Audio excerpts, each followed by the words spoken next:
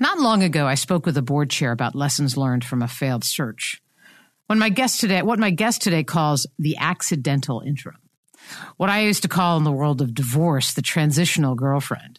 I asked him what the biggest lesson was for him. The board chair responded, "That's so easy. I would have hired a professional interim." So I've been around the nonprofit leadership block a few times, and I think I have as many questions about this as you do. It wasn't really a thing a while ago. You just searched and hoped for the best. But today we have professional interims. What does that mean? An ED in limbo? How do you establish credibility and trust with the staff and the board? Do you actually have any authority? Does it just prolong that sort of pause or wait and see button that some donors hit during a transition? Transitions really put organizations in a very vulnerable state. Why prolong it? I figure if I had these questions, you would too. So I went and found us an expert, a professional interim executive director. More and more organizations are entertaining the idea or wish they had. Let's find out why. My guest is smart and has clearly made a world of difference at organizations she has led.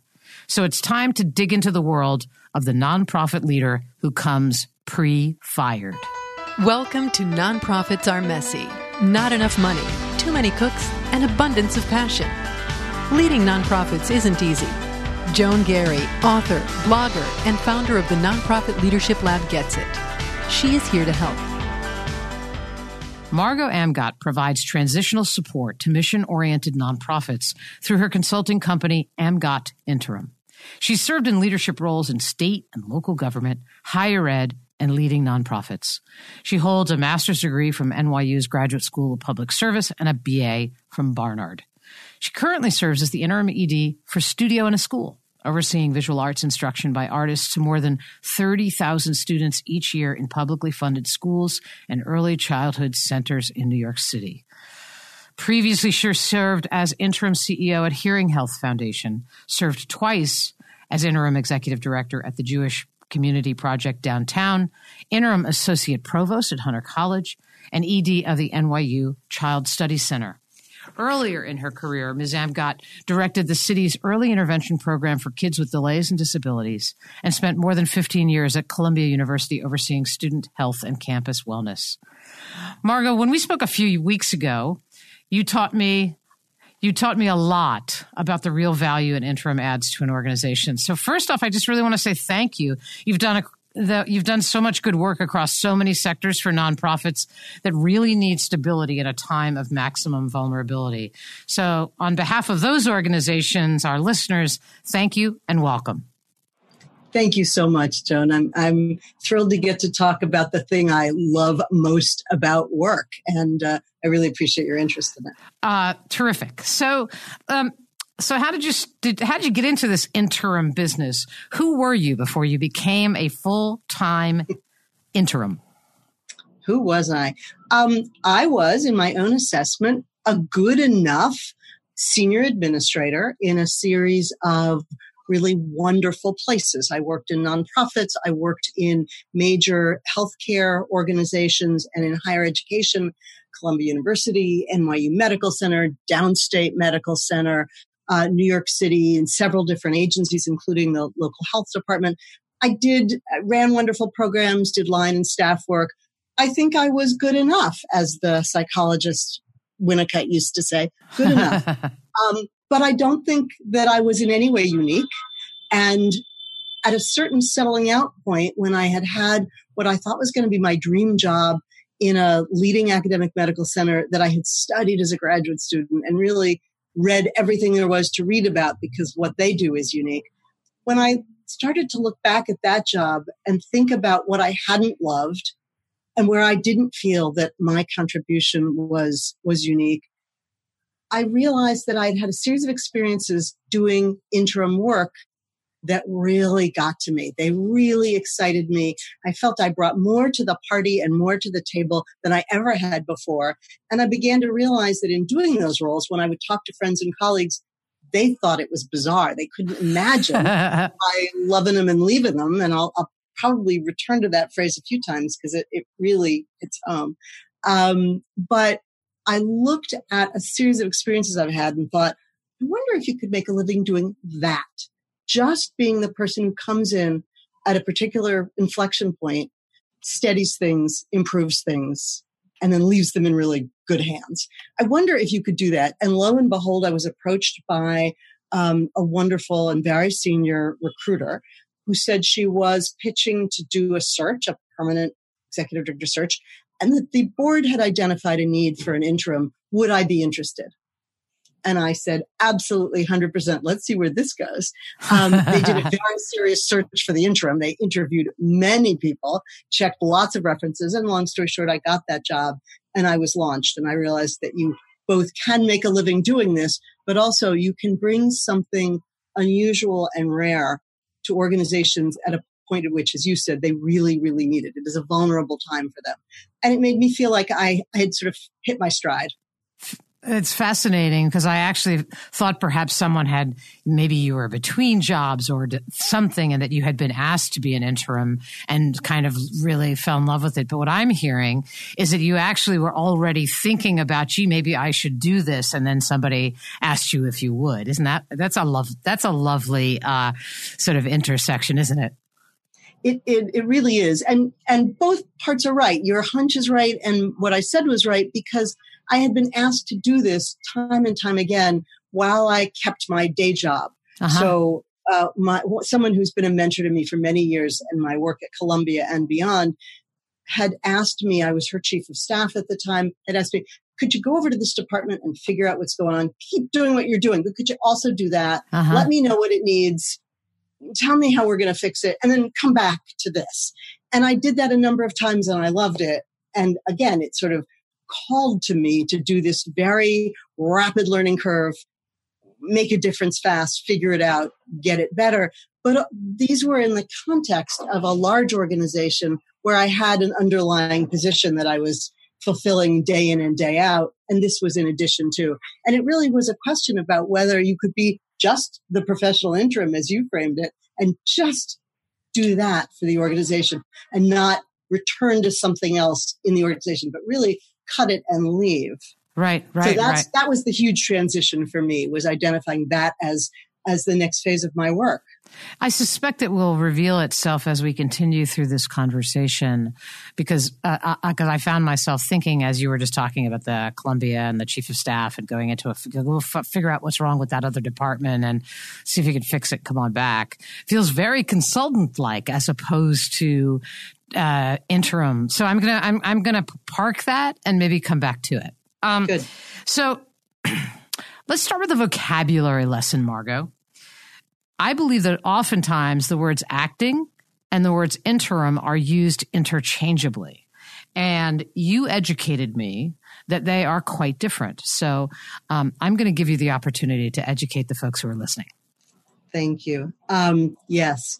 An acting job, which certainly I've done as well, and is more likely to occur in a large organization where there are layers of people and you have someone you can sort of sluice over. Sometimes it's a sideways sluice and it's a colleague who said, while we're doing the search, could you also run that department too, or mm-hmm. that aspect of our work?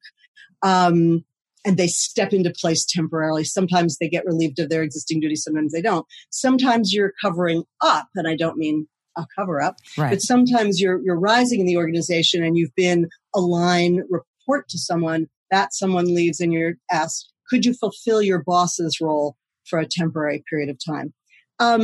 It's a difference with a distinction because an interim is given full charge. An interim comes in to only do that. There's no other complication in the organization. They're not a board member, and sometimes you see board members in smaller nonprofits stepping in as acting. An interim has only that job. This is what they are delivering, is this time and space to bridge from the old to the new. An acting can't really be that bridge because they have an existing history. They are hopefully going to have a history when it's all over, though I'll try to say more about that in a second because I think it's an important point about the advantage. And obviously this is self-serving, I admit, but the advantage of an interim over an acting. What sometimes happens is the acting is also a candidate for the job. Yes. Sometimes deliberately, they know from the outset, I could do what my boss used to do. I want that. Or sometimes once they're in it, they think to themselves, this is so cool. I've got more visibility. I'm making more money. I'm being challenged anew. I want to do this. And they throw their hat into the ring. That then sets up a whole set of consequences. Are you on the world's longest job interview? Yes. Is this, are you auditioning for 6 months?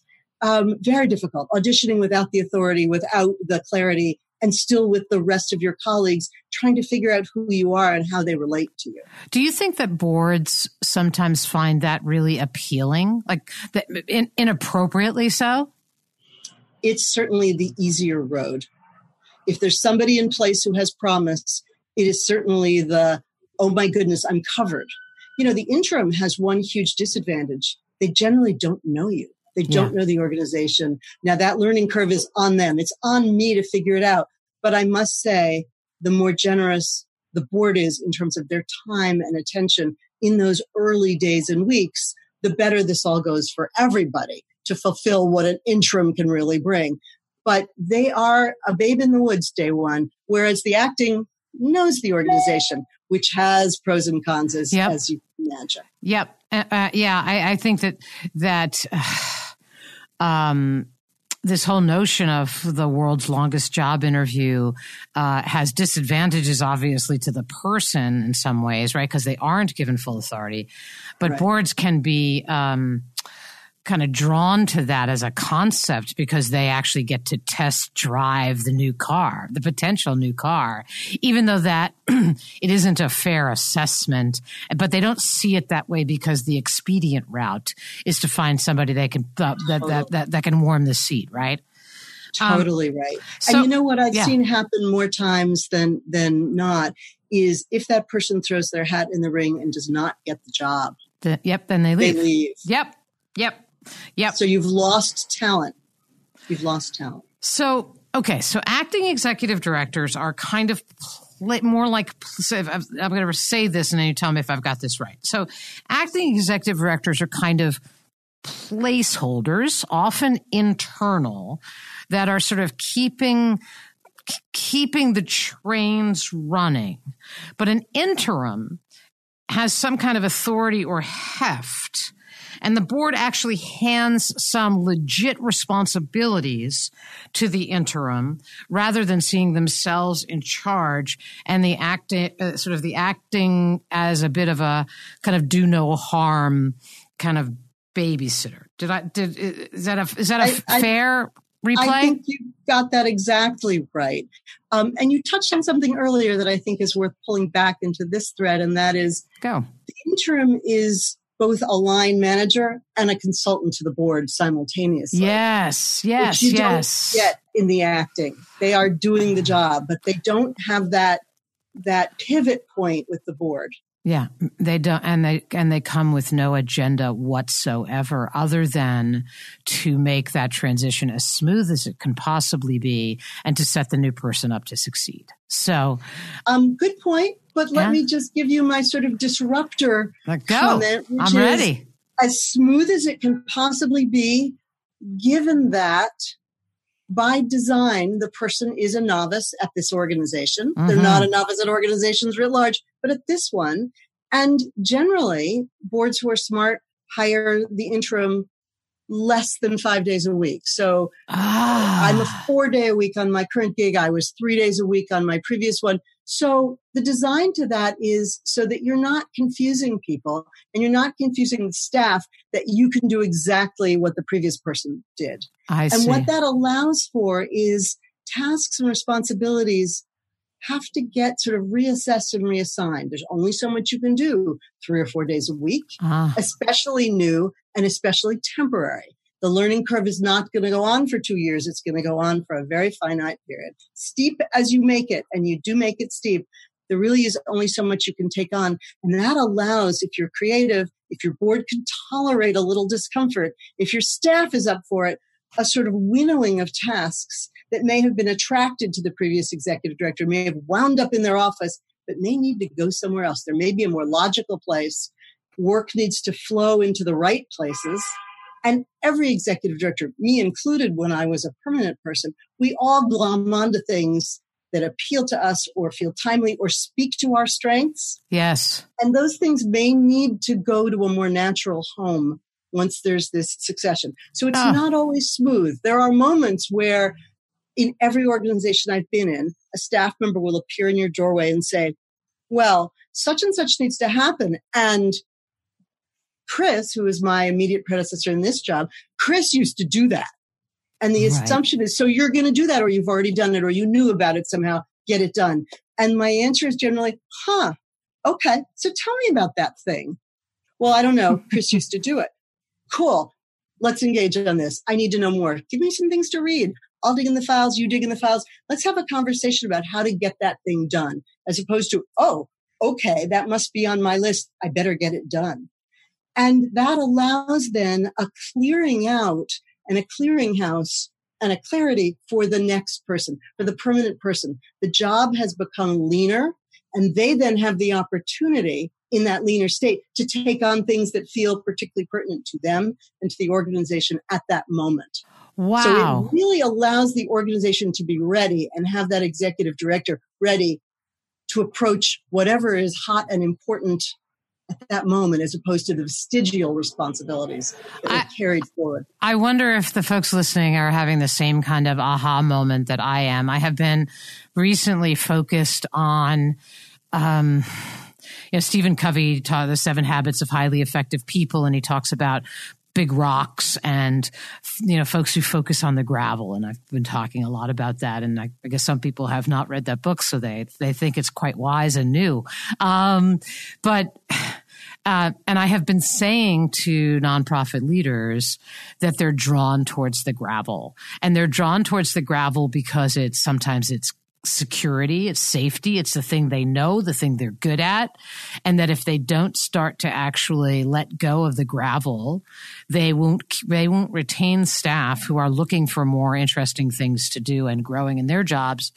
And there'll be no space in the jar for the rocks. So this is really, really interesting to me, because what you're saying is that if you do this job right, you allow the new person to come in with a leaner slate of less gravel. And then when they look at the job description, the board put together, which has taken them 3 months, which really should just say Messiah wanted, then the person can actually really understand, kind of get a sense of what the big rocks are, and be able to come in and actually start to really tackle them. So let me ask you a question. I ask you, are you a fixer or are you an assessor? And before you answer that question, I guess I should ask this one, which is, what's the shortest amount of time you've been an interim and the longest amount of time you've been an interim? That's a great question. And it really runs the gamut. I've gotten smarter each contract and each client, and I have very specific terms for extending contracts now. The shortest I've ever done was 3 months. Mm-hmm. The longest I've done has been just shy of 1.5 years. Wow. Okay. Boy, those are very different. Okay. Yeah. Right. And I like really different gigs, I suspect too. Yes. So let's go back. Fixer, or are you kind of that consultant who is an assessing the situation? So fixer or an assessor? I hate to do this to you. Both. Okay. You take the organization as you find it. Mm-hmm. And you take the appetite of the staff and the board as you find that. Some very much want to engage with you. Some boards, for example, very much want to engage with you about how they can be the most effective board they can be.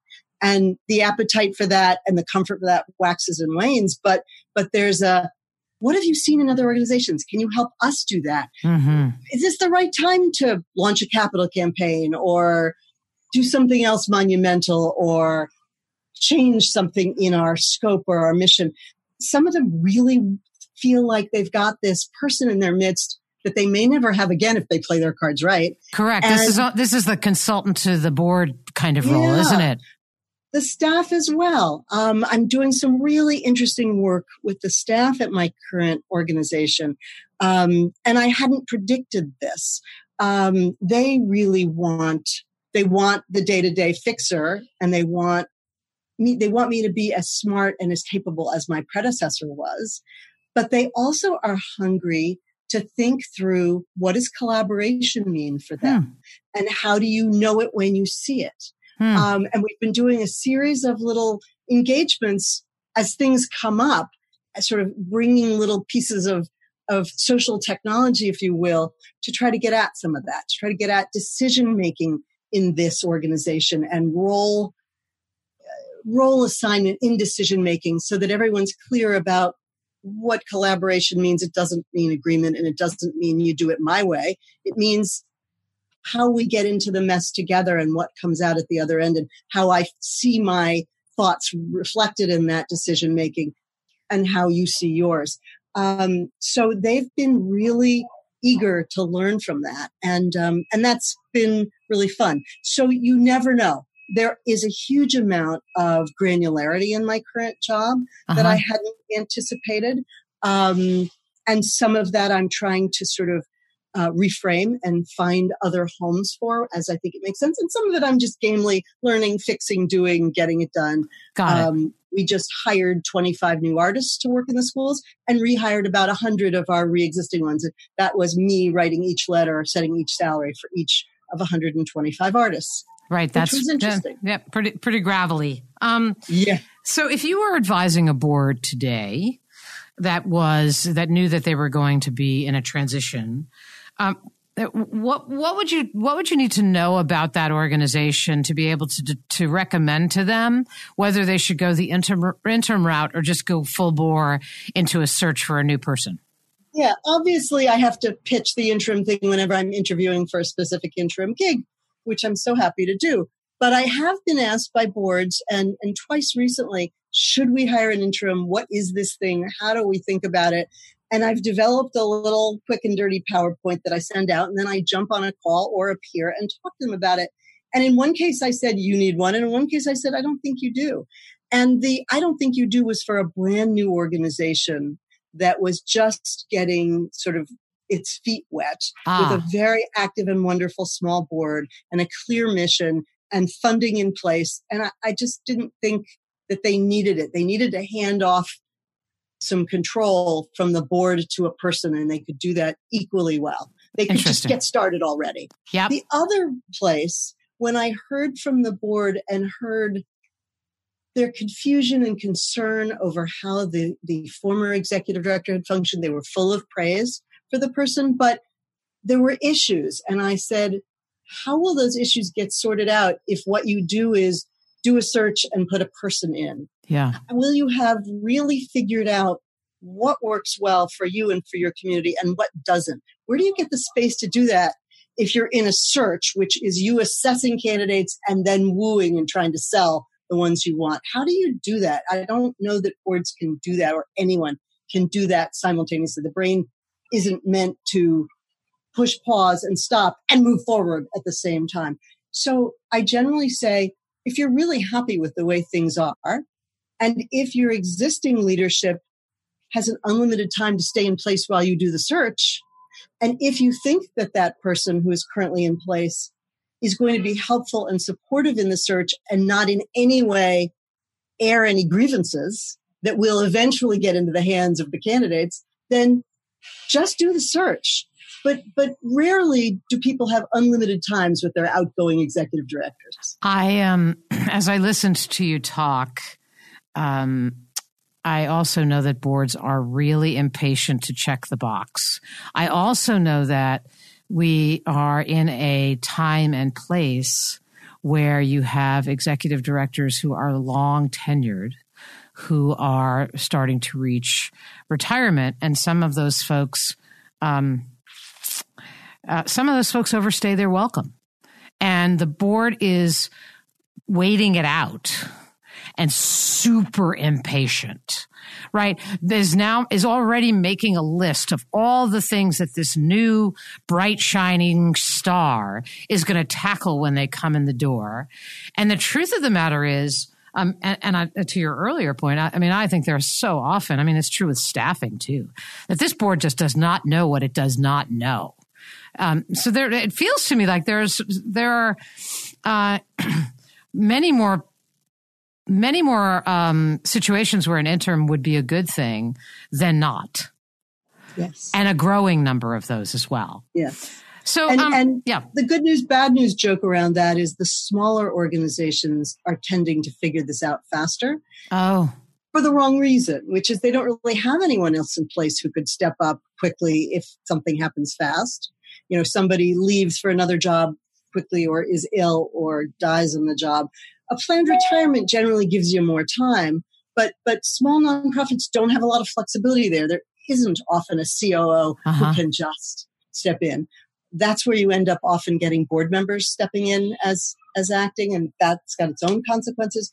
But I give a lot of kudos to boards that are willing to not check that box anxiously and suspend and wait and allow themselves to go through this process, which every board I know, and not just the ones that have hired me, but the ones that have hired my colleagues, has said, wow, this has made us a better organization. We're a better board for this. Yeah, that's absolutely, it sounds right. So we are having a conversation about what is the world of the professional interim CEO. And we're joined by Margot Amgott, who provides transitional leadership through her firm, Amgott Interim. And there are a vast array of nonprofits that have benefited from her fixing, assessing, readying during times of transition. Let's talk about fundraising, Margot. I was thinking to myself, wow, you were an interim for 18 months someplace. Do you actually make asks during that period of time? Sort of what happens to revenue? Because as I said at the very beginning, you get a lot of donors that want to know who's going to be the person who's going to be in that seat, that leader. That leader means a great deal to a donor wanting to know who the leader is and where they're going to take the organization. So, are you a fundraiser? Yes. It's wow. different. It's different in every organization. My goal is always retention. If you can retain the existing donors at a high level, you're doing something right in terms of the opposite of that disruptive model I mentioned, in sort of smooth sailing. Yep. And you're often able to do that, especially if you and the staff together can find a way to frame who's coming in and do some outreach around that. The best example I have of that, and this is true of my current organization and my last one, they wrote to every major donor in advance and said, we're thrilled to announce this is what's happening. So-and-so was great, but they're gone. This is the person who's coming in. Here's how you can reach her. Here's who she is and her background. And in each case, we got letters from donors saying, oh, okay, cool. Have her call me when she's on site, or I'd like to know more about this. Now, in each case, and it was more foundations than individual givers, right? Foundations have said, hold, please. We need to know more, and we're going to take a somewhat conservative view towards this. Okay. I've not had anyone say no. I have had in my last place a foundation donor say, since you believe the permanent person will be on fairly shortly, I would like to wait. Yep. I am not saying no, but I would like to wait. And I said, got it. I understand. And we continued to engage with that person. We continued to treat them like a current funder. We continued to really work with them. And the minute the new person came on, together we sort of launched an approach to that person. Fantastic. So it's a steward. There's a lot of stewardship with the current base. And what I also heard in that, which I think is super important, is I heard that organization did a really great job of marketing the value proposition of an interim. And I'm going to guess that that's not always the case. Correct. Right. I got to guess that that's actually one of the most important components of success. I think you're right. And I think it has to do with the staff being able to sort of metabolize the change and feel okay about it. And I think it has to do with the board not feeling defensive about why the last person left. Mm-hmm. If everyone can be a little bit sort of macho about it together, right, even if it's a little bit of bluster, then donors sense that too. Donors sense a vulnerability. In one situation, in my current gig, a foundation made a very clear statement. We are going to fund this. But we are not giving you 3 years of funding. We're going to give you 2. Mm-hmm. We are not going to hold you accountable for the whole project. You slice off whatever feels like the right chunk, given the funding we're giving you. But until you are steady and have a permanent person, that's what we can do for you. Yep. That makes sense. And what you ask from donors, and in each of the cases I've just given you, we got is clarity. Don't disappear. Tell us what's on your mind. You asked if I did ask, and yes, indeed, the organization that I served 18 months for is an organization that I did a return visit to. So this was my second gig with them, which did give me a leg up on their donors. Totally. And I hand selected some of the more difficult donors to be on my docket. And some of them were senior board leaders who really no one on the staff should be asking. That should be me. Yep. Or some lapsed donors who needed to be re-engaged. And I figured, how better to re-engage them than to show them how thoughtful this board is at this time in taking on this road less traveled, more difficult path, perhaps slower path to getting somebody to get the right person. And was rewarded with some generosity in several really key cases. People stepped up. People made bigger gifts in a couple of really key areas. So it is the number one thing to really think through. But I think it's all about the face you put forward about this being an enormously positive thing for the organization. Right. It's not, if you treat it like limbo, people feel it like limbo. And let's talk about people. Yeah. Right. Let's talk about the people that do the work. Let's talk about staff. Mm-hmm. How do you build trust with the staff during as an interim ED? What's the recipe to success there? Gosh, if there is one, would you please send it my way? Anyone listening to this, if you got one. Every organization is so different. I mean, the missions are different. The culture is different. The length of tenure of the staff left behind on the ground is different. Their needs are different, and the degree to which their needs were met by the previous executive, so different. So it really depends. And part of this very steep learning curve that someone who does interim leadership takes on and has to take on sort of eagerly and hungrily. Like, I know every day is going to be 10 new acronyms that I don't understand and 10 new issues that the staff is going to bring me that are going to be totally foreign. But this has got to be exciting, tiring, exciting. You do a whole lot of listening at the beginning, a whole lot of listening to the staff, and you listen for what they're saying and you listen for what they're not saying. And you try things. And in my current gig with a wonderful longtime staff, really dedicated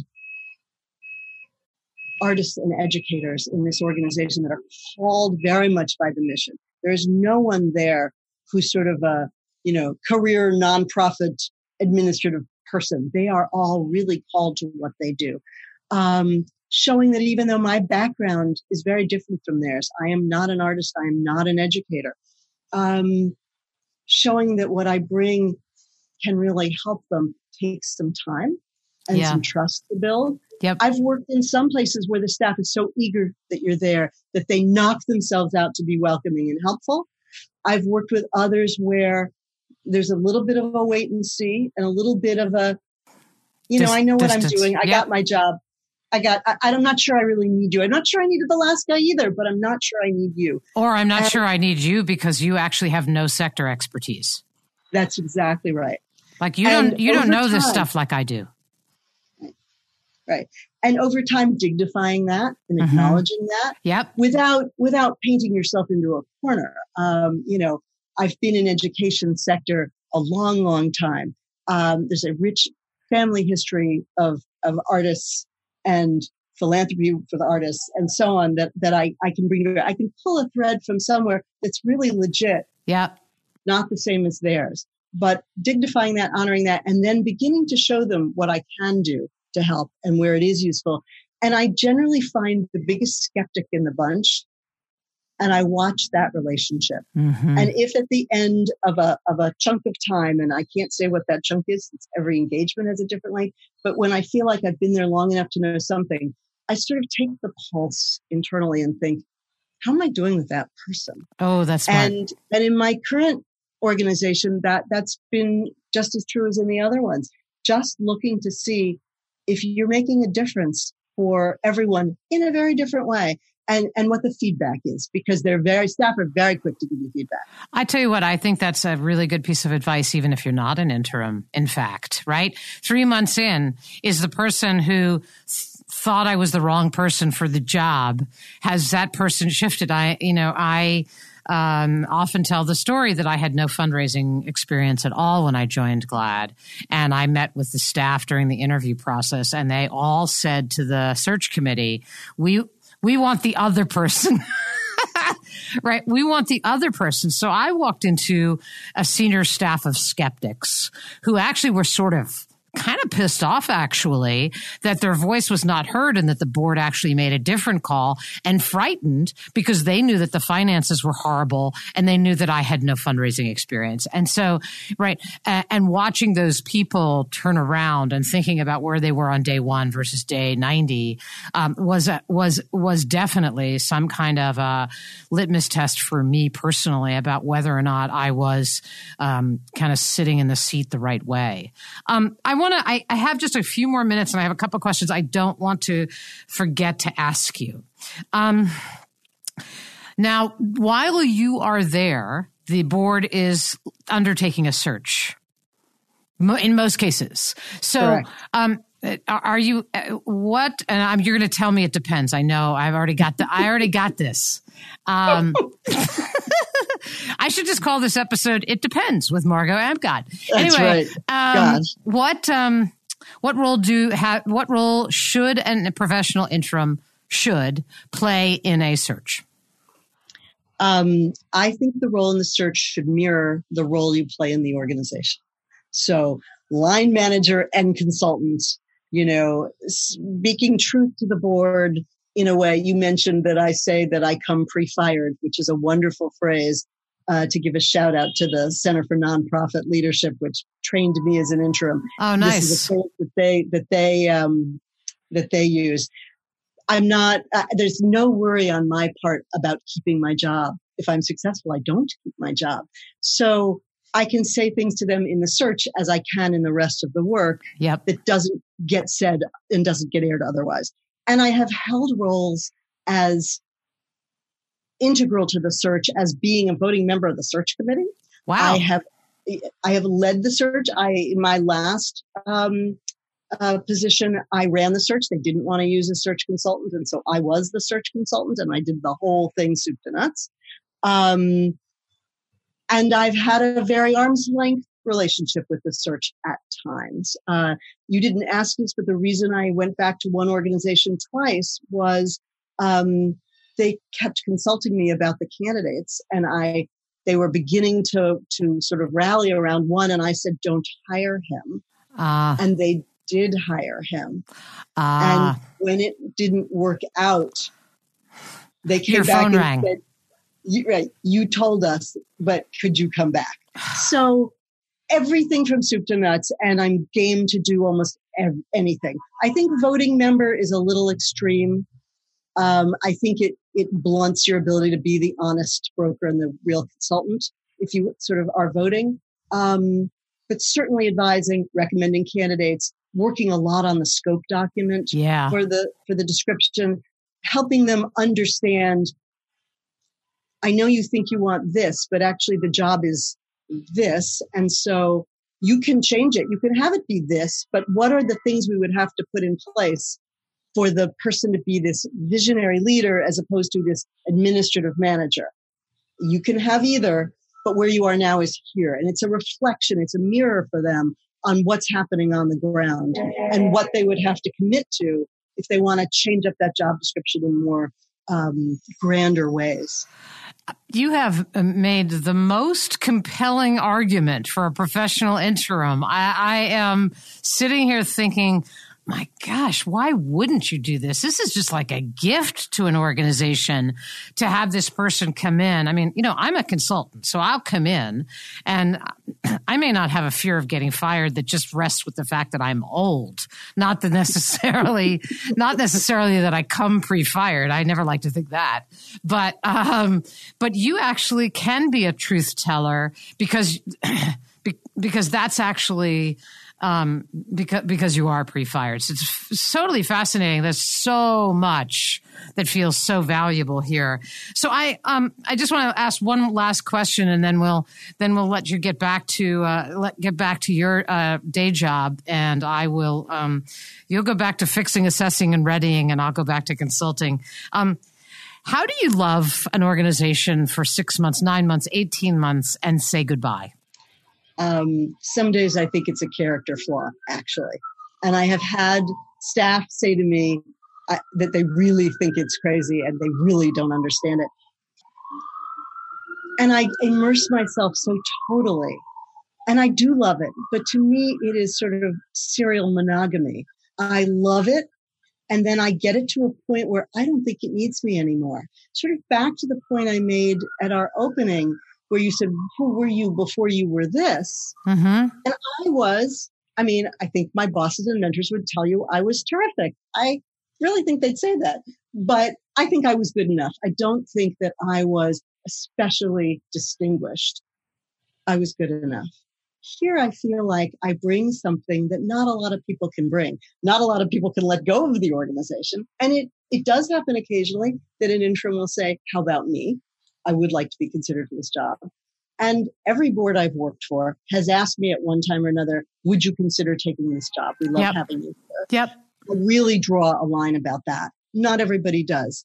But I feel like the unique qualities that I bring to this and the unique qualities of this role then have to be put down, because they have to be sort of left for the next person to then, you've made it as ready as possible. You've made the staff and the board, the facility, the donors, the clients, the other stakeholders, as ready as they can possibly be for this wonderful new leader who's been recruited.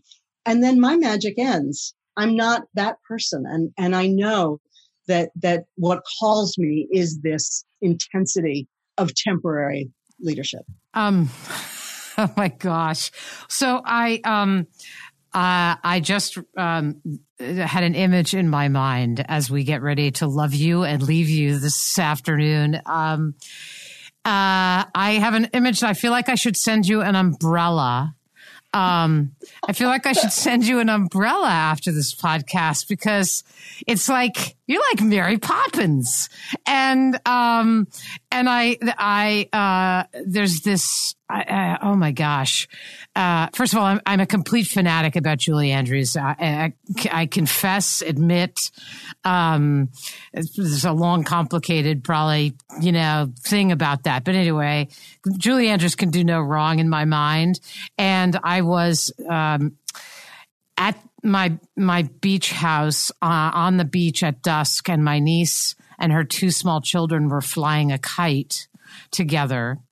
And my brother sent me a link to the final scene in Mary Poppins.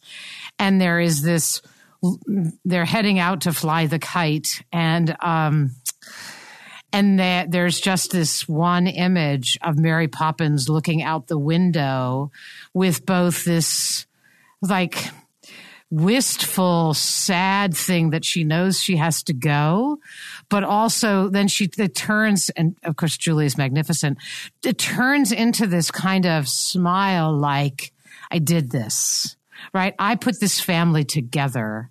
And if this isn't the cheesiest end to one of my podcasts, I don't know what is. But all I want to say is I think that's what I'm getting from you, is that sort of wistful yet, satisfaction that you can have a both and when you finish a gig. So Mary Poppins, an umbrella is coming your way.